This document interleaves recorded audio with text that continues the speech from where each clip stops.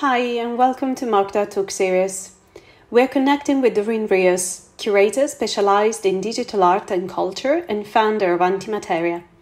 Antimateria emerges from the need of consolidating an informative platform as well as an exhibition space that unfolds the artistic creation based on new media, performed by Latin American artists, curators, and art promoters. Doreen's work focuses on research and curation of digital art and post-media digital practices. Enjoy the talk. Hey, hello. Hey, how are you? I'm good. Can you hear me? I'm good. I'm good. Staying home since yesterday. Oh, Yeah. wow. Okay, that's good. Where have you been before? Have you guys just gone on lockdown yesterday or? Well, not full on lockdown, but yesterday we got asked for all the Secretary of Culture in Mexico was asked to undertake the proper measures of safety. So it's not necessarily like a lockdown in itself, but we are asked to work from home, which makes a lot of sense for us since I work for the Center for Digital Culture. So for us, it's like, You guys are natural. used to it. Yeah. Yeah. Let's just do this. Yes. Just Yes. a normal thing at work. What about you? How are you? Sure, yeah. I've been staying inside for about 3 weeks now, so it's been a little longer here. But so far, it's been okay, so can't complain. Just the food shortage, but apart from that, is going all right. Thank you for joining me today. It's wonderful to talk to you. And so today I would like for us to explore what the role of a curator is.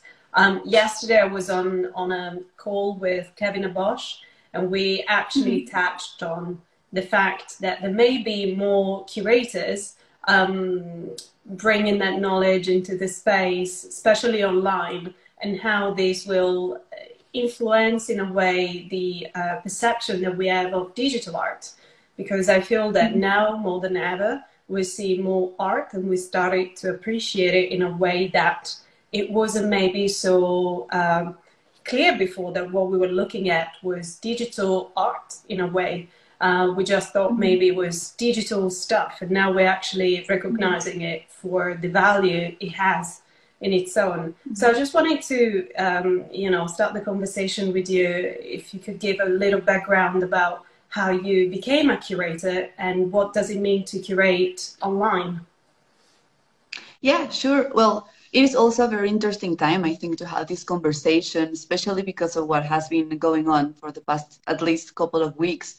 And like you said, now it feels like there's a rush for going online, especially for museums that haven't necessarily been able to create a proper platform for their spaces. And now they are kind of like wondering how can they start, even if late, but better How now can they than do never, it? right? Yeah. So, well, as for myself, I did a bachelor in architecture.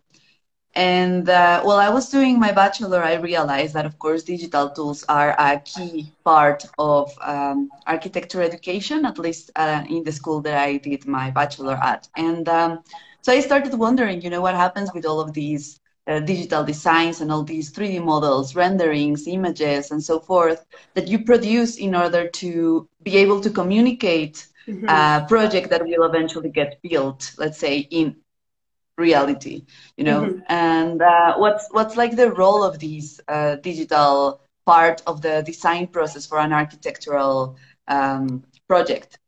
And I was wondering if it could be something else than just communicating a project.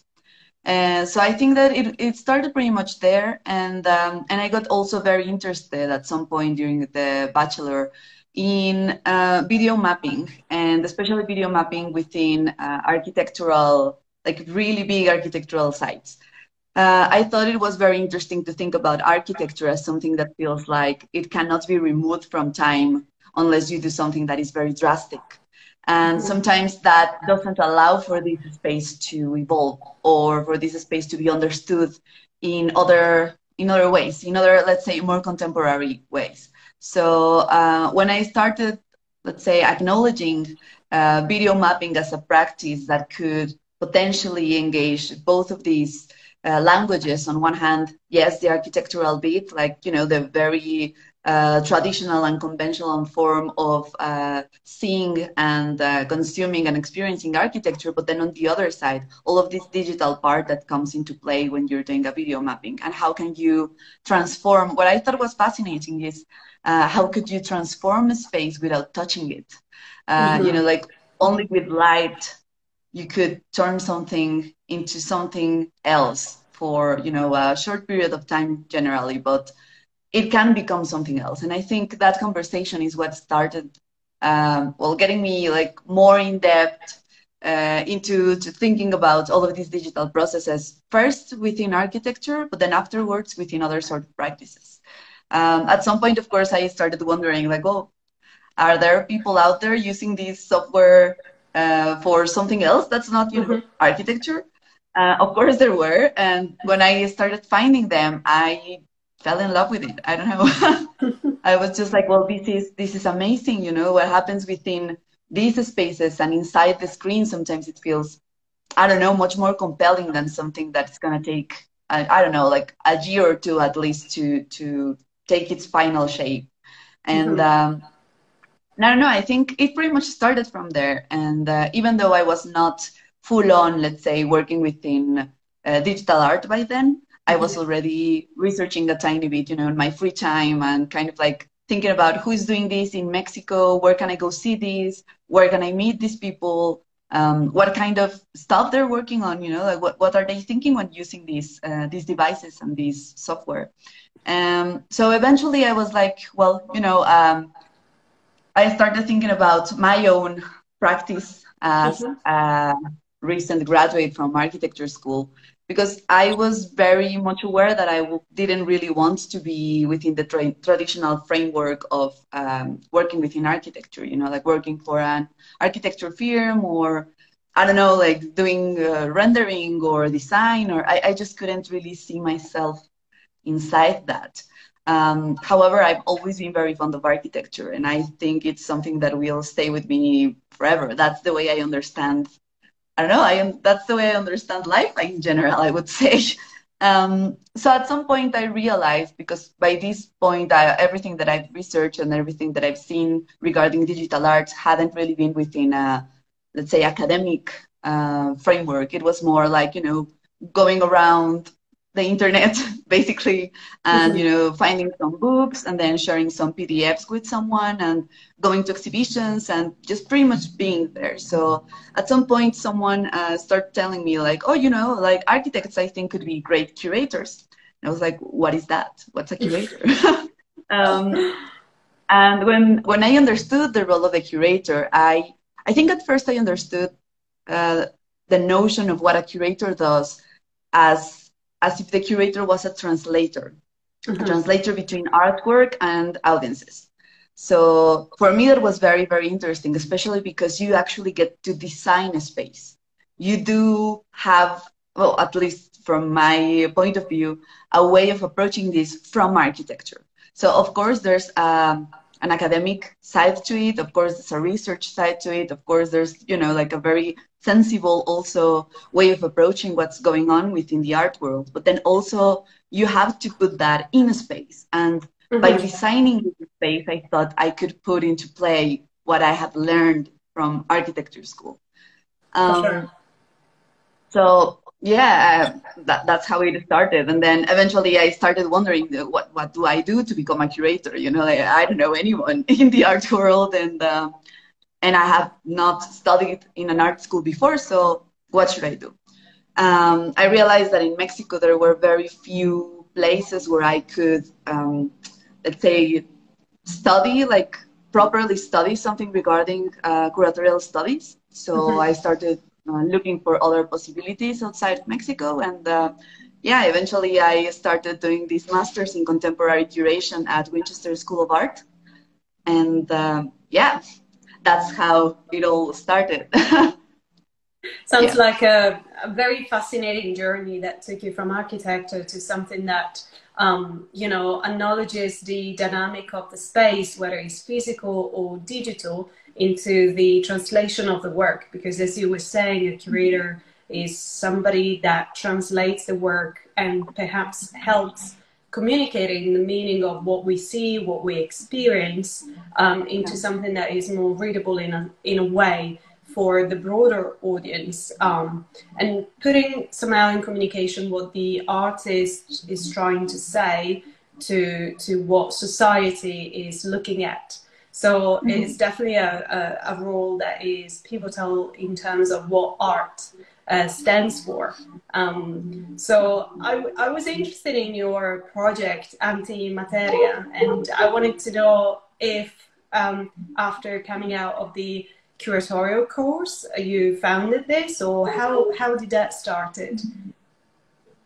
It actually started a little bit before doing my master's degree. When I realized that I wanted to be a curator, the first thing that I did was looking for part-time jobs that would allow me to continue studying and continue doing, the things that I thought that were the ones that would allow me to become a curator, but then also that I could, still have some experience within professional practice. So I started writing for an arts magazine that's called Revista Código. And I was an editorial assistant, and I was basically given all of the things that were related to architecture at first, of course. So, they were like, oh, help us out with writing the interview for this very famous architect, or help us out with making sense of what they mean by this, and that. So I started there, and I realized very quickly that I enjoy writing a lot. So that's definitely something that I didn't knew I would enjoy before that. But once this started, I was like, okay, this seems like a nice opportunity for me to start working hands-on with what happens with digital art in Mexico. But one of the current responses that I had were that there was no such thing as an art scene regarding digital arts in Mexico. And I was like, and what are you saying? Yeah, they were like, yeah, we're very interested in, whatever contemporary practice is going on right now, but digital art, I'm not sure. And how many years ago was like, this? Oh my God, this was in 2015. Okay, so 5 years ago. 5 years ago. Yeah, not that long ago. Actually. Yeah, exactly. That's. And I was like, oh my God, but I can show you. I have some websites and social media, handles of people who are in Mexico, who are working with digital art. And my boss at the time, he was like, yes, I know, but no one has really, shaped a discourse around this. So I cannot just go and print something that has no validation, which I thought was something that I've never thought about before, like how do you validate this? I was like, well, I don't know, I guess I just look at it and I validate it myself because I like it and I think it's fascinating, I don't know. And that's how I started actually realizing other roles of curators and of museums and of galleries and of, exhibition spaces and of studying on a famous art school and, these kind of things that I was just not aware of before. So by then I was like, okay, so what would you say it needs for me to be able to write something about the art scene? And he was like, well, at least you need to have like a website that talks about these people where you can see where they come from, what they're doing, where they have exhibited. And I was like, perfect, I'll do it. So this is that's how Antimateria started.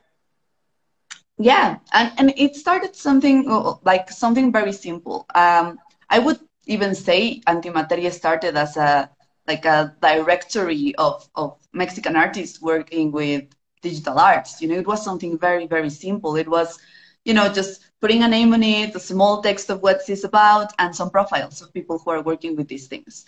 I would normally approach these artists and ask them, what are your interests? How did you started working with digital tools? Why you keep on working with this? Where have you exhibited? How do you feel the whole, atmosphere in Mexico looks like for digital art, and yeah, that's how it started.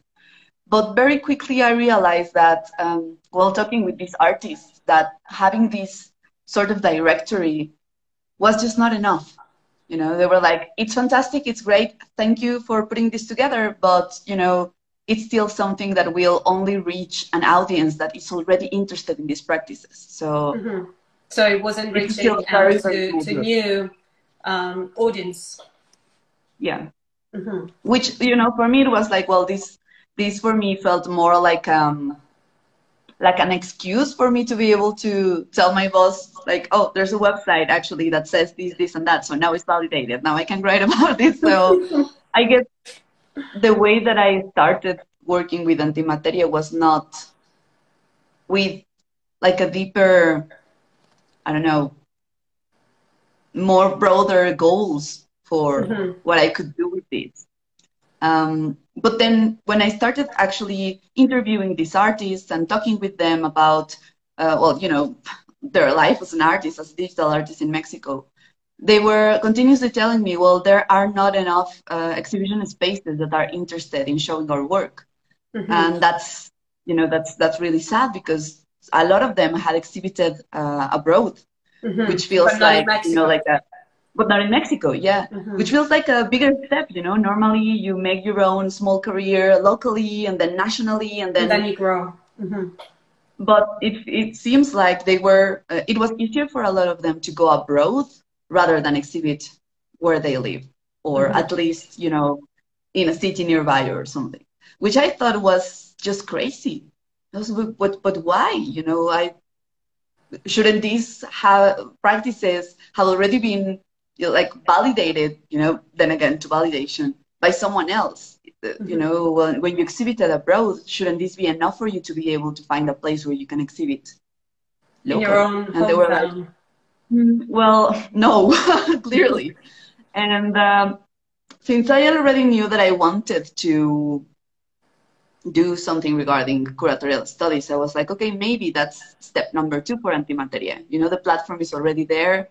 And since I was working on that on my own, I had no limitations, and I was paying for that on my own. So I was like, well, you know, I can do whatever I want with this. And if this is something that makes sense for the artist, and if this is something that I want to also start working on, I might as well just do it. So when I started doing my master's degree, that's when I started doing exhibitions. Not before that. I didn't really feel that I had the tools for putting a show together myself. So when I started doing the master's degree, of course, I was very supported by the university as well, which I thought was really nice. And I also had a lot of, you know, peers and lecturers that I can talk to and ask them questions about, you know, how should I do this? How should I do that? Does this make sense?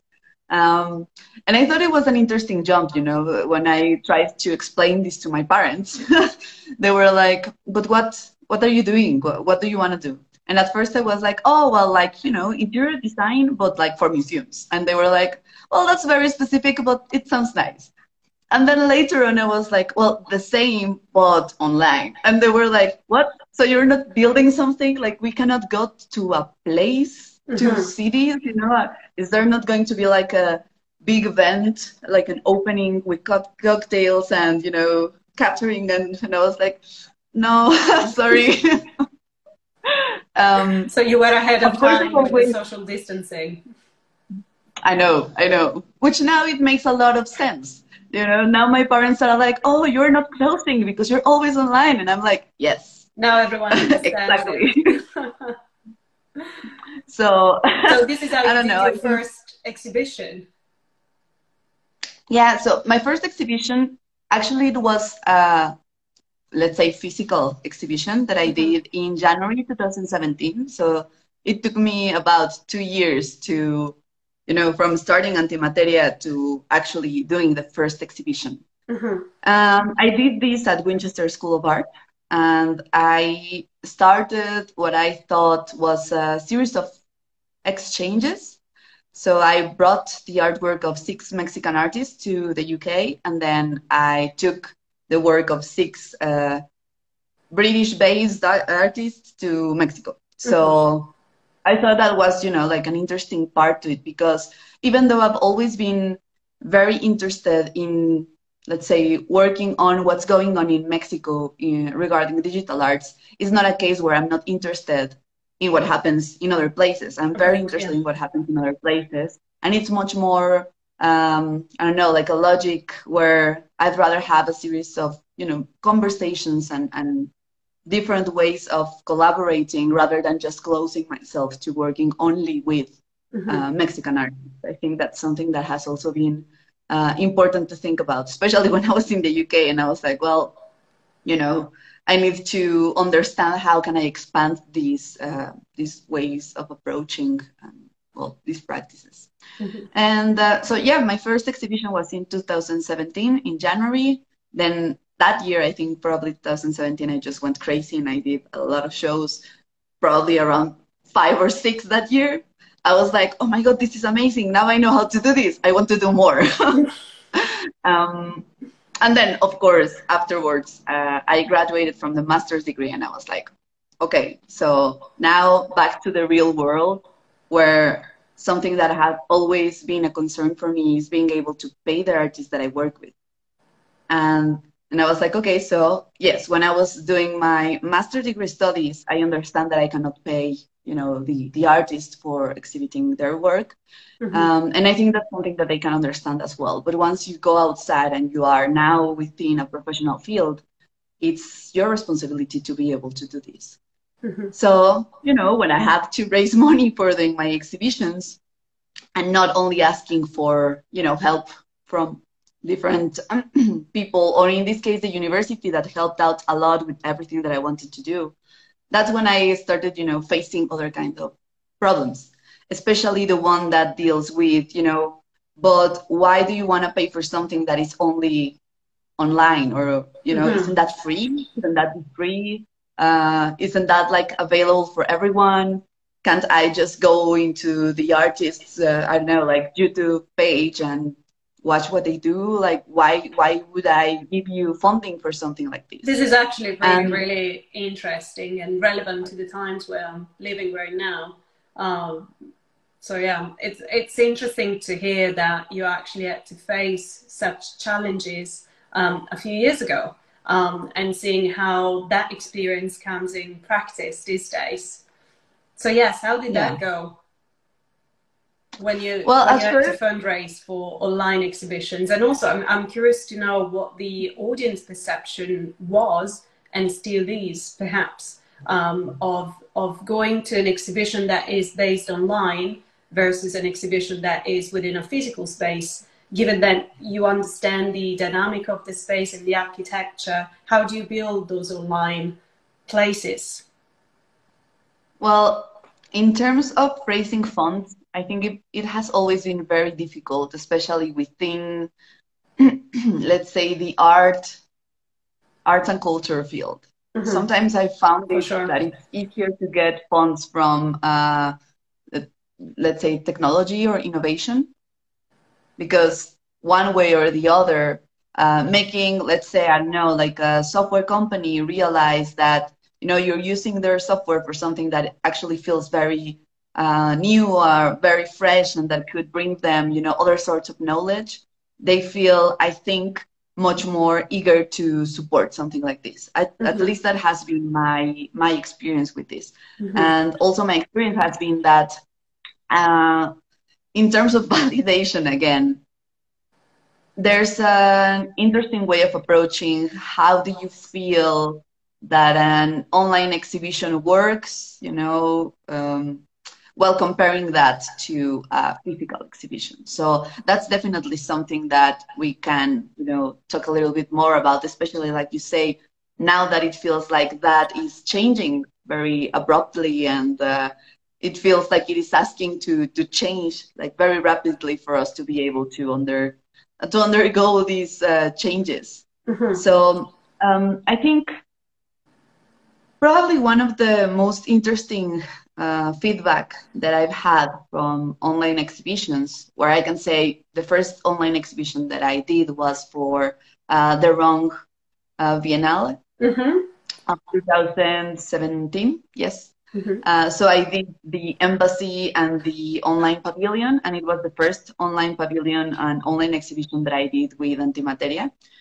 It was an open call, and I decided to, just write a very small text to talk about the digital body, and it was interesting because when I had to actually design the website, I mean, I'm not a programmer myself, but I work with, but Antimateria is hosted on Squarespace, so Mm-hmm. it's a very, very easy platform to use, but it has its restrictions as well. So it was, Mm-hmm. for me, it was like, well, going in, looking for templates, changing stuff on them, kind of like getting a sense of what I wanted to show, why this, why not this other one, if I could change the fonts, if I could make this move, if I could, so I started working on this pretty much like I would work on I don't know, like on a rendering. That's what I thought, When you're rendering something, you have to choose the lights and you have to choose the colors and you have to choose what goes on top of it. If you're gonna add a tree, if you're gonna add a cat somewhere, if you're gonna add people, if you're gonna leave this plain, if it's gonna be black and white. Mm-hmm. So I thought it was very interesting to do that, to design, because in the end it's also a sort of yeah, like an approach to design, at least graphic design, if you Mm-hmm. will. So when I did the open call, while doing the open call, I was already trying out some templates, and then afterwards, what I realized that was easier for me to do was that since I was working on the topic of the digital body, the artwork that I got, that I selected for this exhibition, I asked the artist to tell me which body part they think it could relate to more. And I Mm-hmm. was like, oh my God, I hope not everyone tells me like, oh, the eyes, the head, because it's going to be like, oh, I cannot place everything on the eyes and the head. But no, it was super interesting. There was a lot of people that were like, oh, I think it has to do a lot of with movement, so probably legs, or it has a Mm-hmm. lot to do with typing, so probably fingers. Or I think, I don't know, it's a very tense artwork, so maybe you feel it in your stomach because, you just, I don't know, you feel tense and that's how you work. And I thought that was really nice. So in the end, what I did was like, it was a big, like an anatomy diagram, and each body part had a link to the artwork. So whether that be video or image rendering, I had also, there was this very particular one that was like, it felt like early net art, but it wasn't. Mm-hmm. So it was something whenever you got into the website, this video played, and then after this, another one started, and, kind of designing that was also interesting to be able to, to Mm-hmm. give the artist what they wanted. It was also because I was thinking about that, in terms of the space, and I was like, well, it is like when you are on the physical space and you're like, oh, should we do, like this sort of light here or not, or and it was like a well trial and error sort of thing. So I think it felt very natural. Mm-hmm. And afterward, like I was saying, probably let's say the general feedback was from people that was already interested in these practices and that was already following the wrong. So a lot of them were like, oh, I really like this artist. It was very interesting. I think, everything looked very, very well, like put together.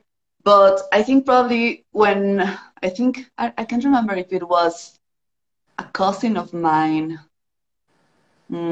or an aunt, but I shared this online, and they were like, oh, well, I don't know what you were doing, but I clicked on this and I saw this, and I couldn't figure out what this was. So I wondered, could this be art? Is this art? Am I looking at art? This is a really bizarre website. What is this? How does it work? And I thought that it was very nice because even though they were not, someone that was close to art practices, much less digital art practices. They were like, this feels weird, but this feels nicely put together. It sort of makes sense in a weird way, so it might be art. It could be art, I think. And I thought that was really nice. I mean, of course, that's also very much informed by the fact that they already know that I work within the art world. So, yeah.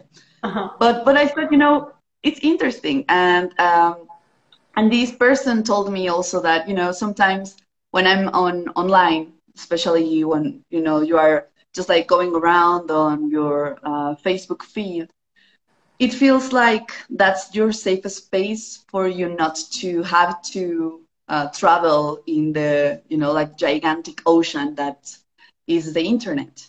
Mm-hmm. Because it feels like everything is already selected and contained and in a way curated for you to consume. So of course that's bad in many ways, but I thought it was interesting for, people that I have, let's say, on my Facebook friends that are not particularly interested on the art world. Uh, that every now and then, whenever these sort of things pop up, they're like, okay, this is going to be something that's kind of funky, kind of weird, but why not? And I realized that it has a lot to do with the anxiety of not being able to consume all of the internet. So that's, I think, something that I've also tried to think about while thinking about online curatorial practices. Mm-hmm. It feels more and more that we want to have like a selection of things that we know we're gonna like or that we're gonna be interested on, rather than trying to just, fly solo Navigate, on yeah. the internet. It feels So, like you just can't do that. I don't know. mhm. It's also interesting, I guess. So in this sort of vision that you were describing, do you think that limitations given by the web designing that we can access these days, because everyone can easily, fairly easily make a website, do you think that that space is enough to show digital art, and could that be curated in a way that is still relevant to the works? So how do you see these limitations play in favor or not to the works, to digital art? And also, you said that for some people it may be overwhelming to navigate the internet. How do you think it's best to drive interest and make people discover art in a way that is user-friendly, like you're guiding people through a museum by curating an exhibition and telling a story, what is the story of the artist, like the biography of the artist, or through a themed exhibition? How do you think this can be done online, and how do you see the restrictions of a web designing playing in favor or against the works? Well, I think, of course, sometimes it feels like it's very limited, right? Mm-hmm. It feels like it's something that's pretty much always or almost always laying flat on a rectangular screen that works in a very specific way that you can interact with in limited, all through limited resources. So I think on that sense, sometimes I do feel that we need to expand the notion of what happens online and to interconnect that with other sorts of interfaces that can actually become more engaging for the audience. I think that's definitely something that I'm interested in, say, working on and talking about, which is what I've called, and a lot of people have called, hybrid spaces. Mm-hmm. So I think, when you have a little tweak to it that makes it relevant also for the physical space, I think it has, even if it's limited to, let's say, it's still restricted to a screen, still restricted to a way of approaching it, I think that if you can play around a bit with the ways in which you can go in and out of this exhibition space online, it becomes something else.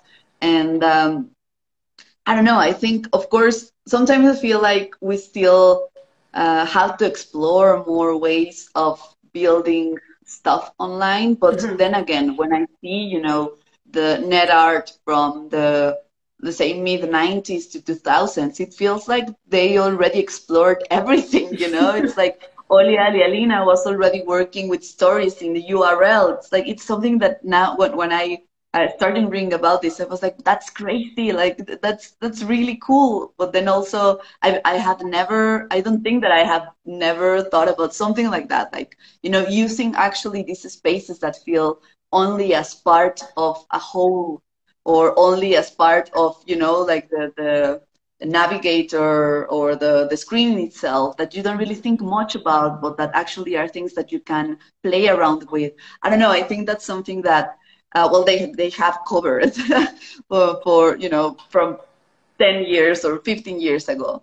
So I think it's more about understanding how and where these devices and spaces have expanded to, because definitely a conversation that I find, well, very important to have while talking about these spaces is also accessibility. And accessibility not necessarily on how can you find these websites, but actually accessibility in the sense of how can we make these approachable for people that might not have, let's say, internet connection at their flats or houses. And that's definitely something that might feel a little less let's say, approach from a European perspective, of course, because the accessibility that you guys have in Europe is broader than the one that we have in Latin America, of course. But I'm working from Latin America with Latin American artists. So that's definitely something that I think about a lot, and also, and I think about, we always make fun of like, oh, well, Mexican internet sucks. Like, it's super slow. I cannot just go on a website that it's made out of with, I don't know, Unity and, and expect this to work. It's just not going to happen, like even if I do have the accessibility of having internet connection. And sometimes, it's an area of design, I think, that we have to also consider. Who do we want this to be? Who do we want the audience to be? Or where do we want this to reach? I don't know. Because also, I think about I think a lot about how I have a lot of students at well, I am a Because you lecturer also at teach, the right, at the university. yes, Yeah. I teach. So I teach at the university, the Autonomous University of the State of Mexico, which is a public university, which means you have to do like a really tough admission exam, but once you're in, the fees that you pay are very, very low, and you can get help from the government to actually support you while you are studying. So you have a lot of different people there, so people that, might have a very much stable income, or that come from a family that have a much stable income, but then also you have the people that fought a lot to get there, and that might not really have, internet at their houses, or laptops of their own, or computers of their own, and that's definitely something that I have to find ways to work around, because well, I teach at the art faculty. I teach for the bachelor in digital arts. So imagine, I teach digital arts, and I have students that don't have computers, and they study digital art. So they are very much conditioned to work at school. So everything that they will consume at the university, on the the desktop computers from the university, with a limited time to, I don't know, to on one hand do their homework and study and do whatever they have to do, and then on the other to entertain themselves and find stuff around. So that's definitely something that I've had to think about a lot, and that with time, I think I've realized that a lot of these limitations can be worked through when you think about other ways of showing, let's say, an online exhibition outside, let's say, not outside the screen, but outside of the personal device. So, for instance, there's this experiment that we've done in the past where, these like big supermarkets like Walmart or these places, they had like an electronics area that is really, really big, like gigantic screens everywhere. And so when we think about like doing an online exhibition or an exhibition, digital art exhibition, when you do not have the resources, you have to get like very creative and very cheeky about it. Yeah. So there was this one time that was like, okay, so let's think about places that already have these devices, that already have what we need. And one of the places that was chosen was a Walmart. You know, like, oh, Walmart has, you know, this particular one Definitely has have a a great gigantic wall. department. Yeah. Have you know, there's a lot of people that come through. You know, so maybe we do some sort of activation on a weekend where everyone is doing their shopping. You know, it might be interesting. So that's the sort of things that I found that are not necessarily, let's say, working with different tools or developing different tools. It's much more about thinking, where do we already have this accessibility and how can we make this available for others? So this one time, one of my students had a friend that worked there at Walmart at this particular area, the electronics department. And he was like, okay, how do you choose the contents of your screens? And he was like, well, I don't know. I just turn them on and, you know, they show whatever. It's like, okay, so that means that if I give you something, no one's gonna, you know, you're not gonna get into trouble with anyone because you are showing something weird. And he was like, well, no one cares, you know, as long as this is on, it should be fine. So we're like, okay, let's do a video selection. So you went on and took her to Walmart. Yeah, so the exhibition was there, you know, and I thought it was really funny because, you know, there was people that was just not caring, you know, it was like, oh, well, Walmart, whatever, the electronics section. But there was people that were just doing their grocery shopping, going like, what is this? This you know, and actually a couple of them asked the guy that was in charge, like, oh, is this like, I don't know, part of show? You know, like I don't know, like a TV series that I've never heard of. If this is like I don't know, like a funky thing that goes on in like Nickelodeon or Cartoon Network, and he was like, oh well, no, some art students, they are showing their work here, and you know, yeah. And I thought that was very interesting because even though it was not necessarily online, it was, let's say, a digital approach for making available something that might never reach these people, you know, that are doing their grocery shopping there, and that they can choose whether or not they want to keep on seeing that or whether or not they want to pay attention to it. But that's pretty much what you do anywhere. Yeah, you know? Yeah, of course, yeah. So, we have a question coming through, and it's actually really relevant from Eleonora. She's saying that a lot of artists from Venezuela and Mexico have been able to support their families selling crypto art, and in some specific cases, creating and selling rare papers. And then she follows on asking, what do you think the role of cryptocurrencies for these kind of communities play? And crypto art and cryptocurrencies, of course, yeah. Crypto art and cryptocurrencies, okay. Because I think that Dada, the platform, there's a lot of artists drawing on the platform and trading as well. Crypto art. I think I haven't really come across a lot of Mexican artists, at least the ones that I work with, that have actively turned into crypto art or cryptocurrencies to share and or make a living.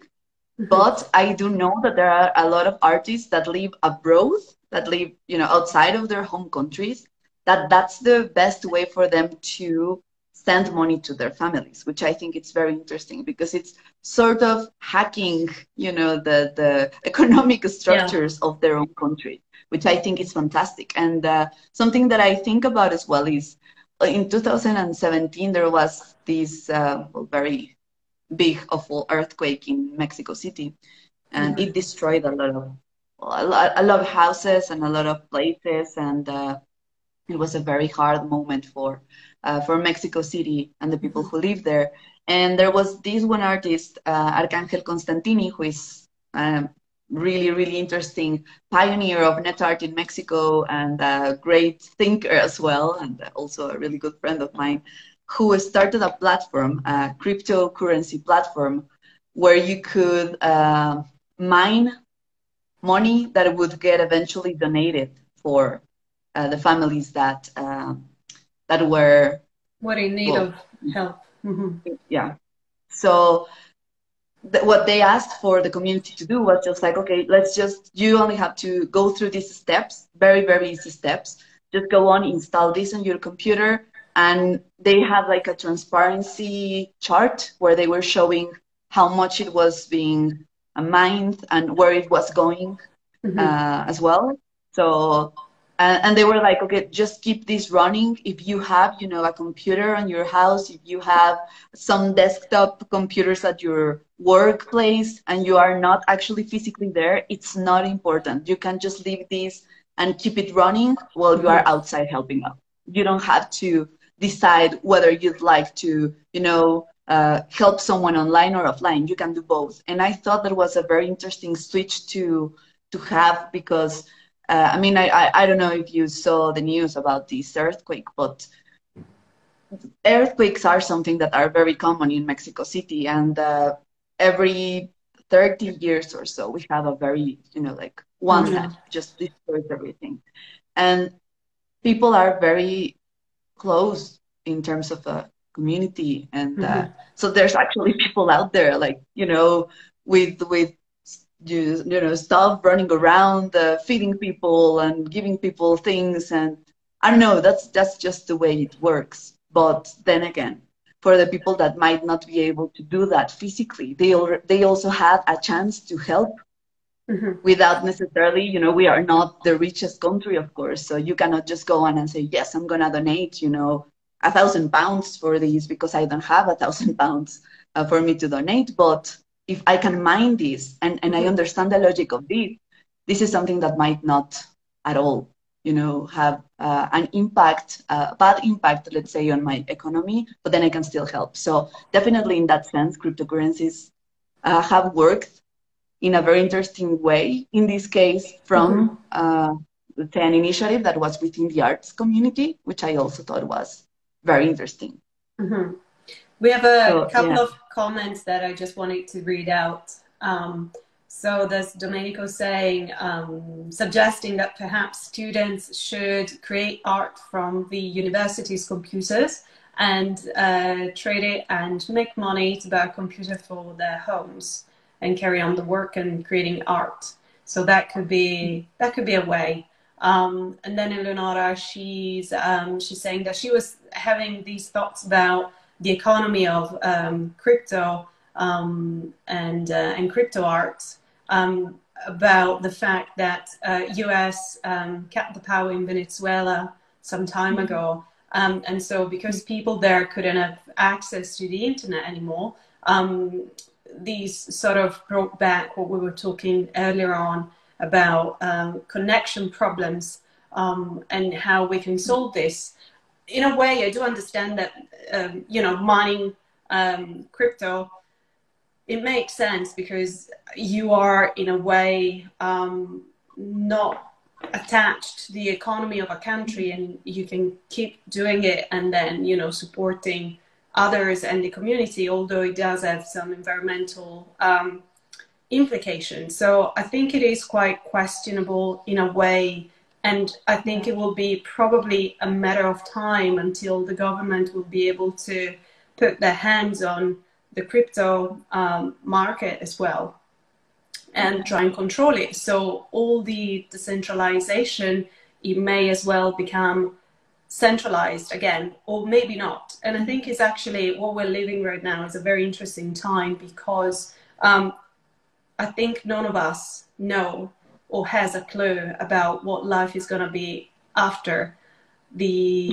coronavirus, and what systems and economies will be like, not just about art, but about the whole system, the whole capitalism that we've been, living in for the last years, and how this is going to be changed by what we're living these days. I think, I'll be interested to know what the people watching think about this as well, and what you think the economy around, especially museums, will be like, and how culture could still be relevant and free, in a way, accessible. So thinking about accessibility, how do you think museums are currently adapting to the current state of things? And how do you, if you can envision a future post-COVID crisis, how do you think this will be like? And for everyone watching, if you have thoughts or questions, please do share them. Yeah.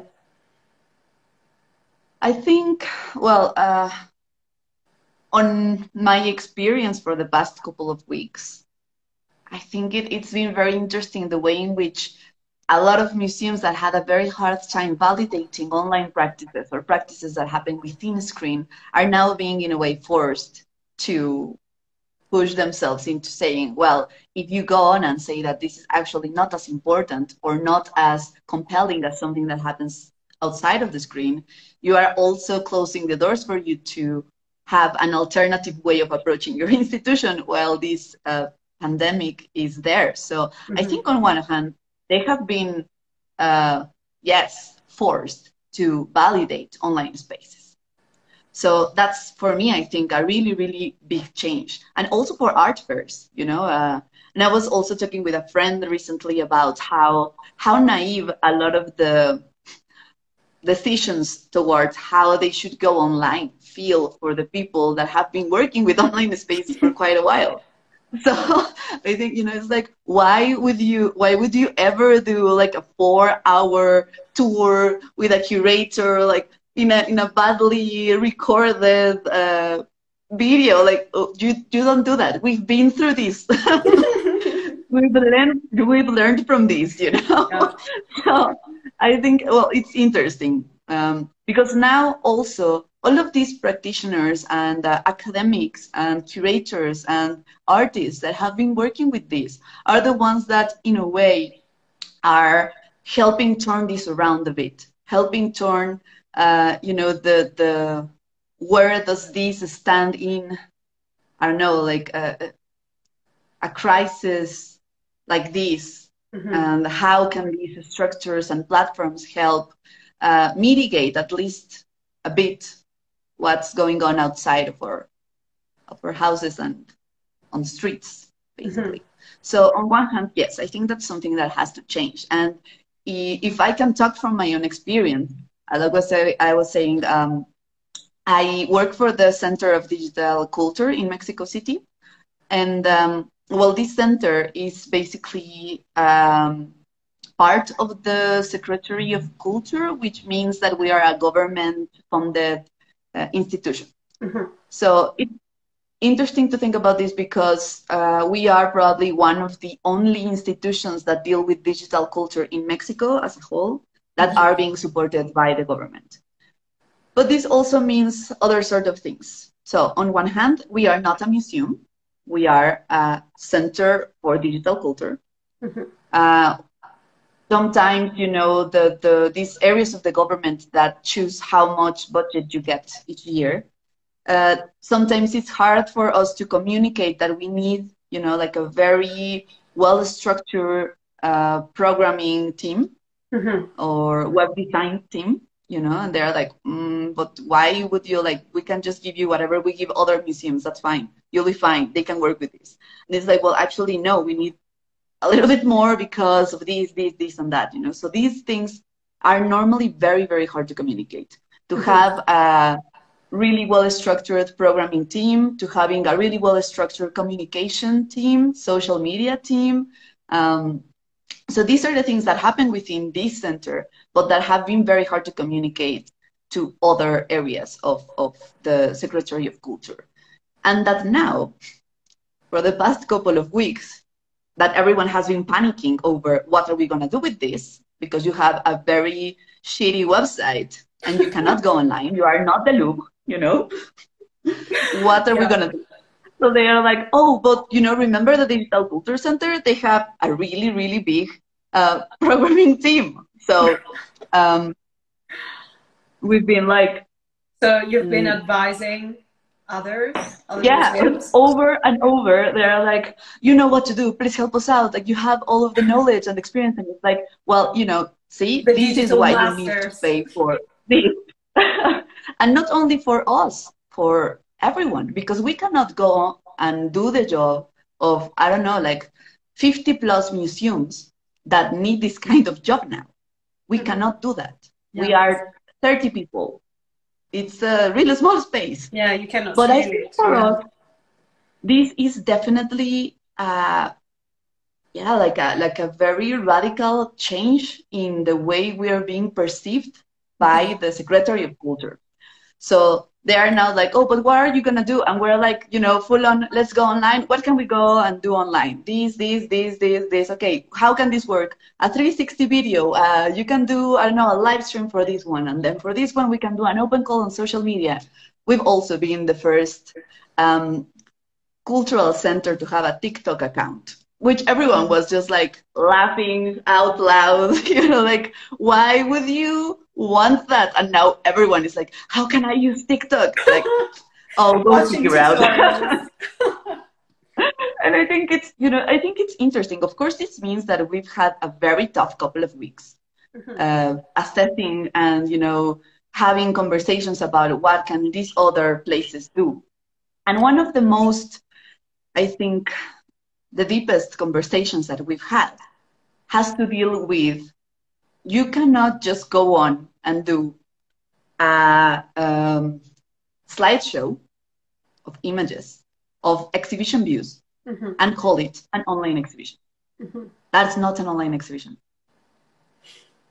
And they're like, but why not? It's online, it's on pictures. It's like, yes, but this is not thought as an online exhibition. Nothing wrong with that.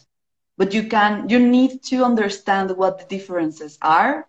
How can you do this? How can you work on this other thing? And just, you know, build a case of what are you able to do and how to develop that. And I think that's one of the hardest things, because of course no one really teaches you that. You have to, you know, go on, do your thing, mess it up a couple of times, and little by little start understanding how to do stuff. And I think that has been one of the toughest things, you know. And also, you know, we see like these sort of mistakes, like rookie mistakes, like, oh yeah, let's just, you know, build a website where you can just scroll around all of the exhibition and we have like HD 300 DPI images. It's like, no, you don't do that. That's never ever gonna, you know, download with the Mexican internet. You can't do that. Don't go above 150 DPIs. Don't go above 720, you know, pixels. And it's something that feels, you know, for people that work within this field, like so simple. It's obvious, you know. But then you go back and realize how deeply behind this knowledge they are, because they've never been full on aware of the importance of, or the I don't know, like the ways of distributing their approach to art online. I think, yeah. And another conversation that we have is, if it's not made to be seen through a screen, this can never really become the full experience. That's another thing. We have a really big advantage there, because everything that we work with is meant to be seen through a screen. I wouldn't necessarily would say online, but it is meant to be seen through a screen. It's meant to be interacted with through a keyboard or through a mouse pad or through it's something that has already been envisioned this way. So placing that online is just allowing people to interact with something that was already meant to be seen like this. But when you have something that was not meant to be seen and experienced like this, let's say a sculpture that you have to walk around, approach it, then you have to figure out ways to do that and understand what's what you would do to approach this if you were in the physical space. So no, then again, if you have a series of slideshows of exhibition views of an sculptural exhibition, that's not gonna do it. I mean, I'm very much aware that walking around the sculpture digital might as well not do it either, but it has a little bit more, I don't know, like coherence to what you're looking at. So I would say that that's something that needs to be understood now, that it's definitely changing now, and that might definitely help the way in which other institutions that have never been interested in these practices might now, make sense of what's going on there, and not necessarily just go on and say like, oh yeah, an Instagram performance, like what is that? It Yeah, has its absolutely. work. I So totally yeah. agree with you. And I think what you said is very profound, because I've seen far too many museums rushing to bring their collection to the internet without. Thank you for Sorry bearing with about us. that. Hey, yeah, I don't know what happened. I think as soon as you get over an hour, it somehow stops. I don't know why. Ah, okay. But yeah, sorry everyone. Yeah, what I wanted to say just to conclude is that I've seen far too many museums putting their collection online without really thinking it through, what it means to take a collection online and what's the best way of showing work. But I suppose that, everyone's been working in a rush and in a bit of a panic mode, because a lot of museums have shut with very little notice. And so everyone worked so hard to still make the content of the museums available online. So I think we should also forgive the mistakes we see, because people will need time to learn. And I think, the fact that a lot of museums and institutions have been neglecting the fact that the internet exists. And so they should also have their own presence there. And how do you build this presence? It's something that there's never been a budget for it. Or if there was a budget, was very small. And so people had to reinvent their presence on the internet, especially for institutions that have been running for hundreds of years, and they have become a place that people go travel to and visit in person. And so the whole economy was based around how do we make people travel to one location? But then this process here, which is non-sustainable anymore, because making people traveling every week and taking planes, across the ocean is not a healthy way of living on this planet. So I think what's happening right now forces us to think of new ways of enjoying art, making it accessible to everyone, and also closing these huge gaps of missing knowledge, because technology and technological culture, in a way, is not something that you study at school. I mean, at least I'm in my 30s, and I did not study anything as such when I was at school. So I think it's a very important time to reflect on our presence online and how we see this going forward, in the future. But it's been so interesting talking to you about these topics and having your views about doing exhibitions online, the role of the curator, and how this has been, for you for the past few years, since 2017 till now. And yes, thank you for everyone watching and sharing your comments. It's been wonderful to have your feedback, and thank you for the support, because I think a lot of people that shared their thoughts with us today were saying that, for example, digital literacy is a must. That's what Domenico is underlining now, for everyone, including museums and art galleries, which I totally agree with. Yeah, totally, 100%. And yeah, I think that's the only way we are gonna be able to actually, I don't know if empower is the word, but probably, to think about building our own structures and platforms from there, right? I think that should be the next step, to not depend on companies that we can't control, especially when it comes down to their personal politics and things that we might not necessarily be I don't know, like wanting to expand or perpetuate, I guess. So yeah, for sure. So yeah, definitely, I think that's something that should happen next. Fingers crossed. Yeah, fingers crossed, but it's an interesting time, and I hope everyone watching enjoyed this talk and found it inspiring as much as I did.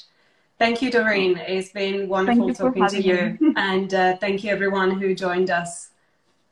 Yes. See you Thank soon. you. Take care. Stay We'll see safe, you. everyone. Yes. Bye. Bye. Take care.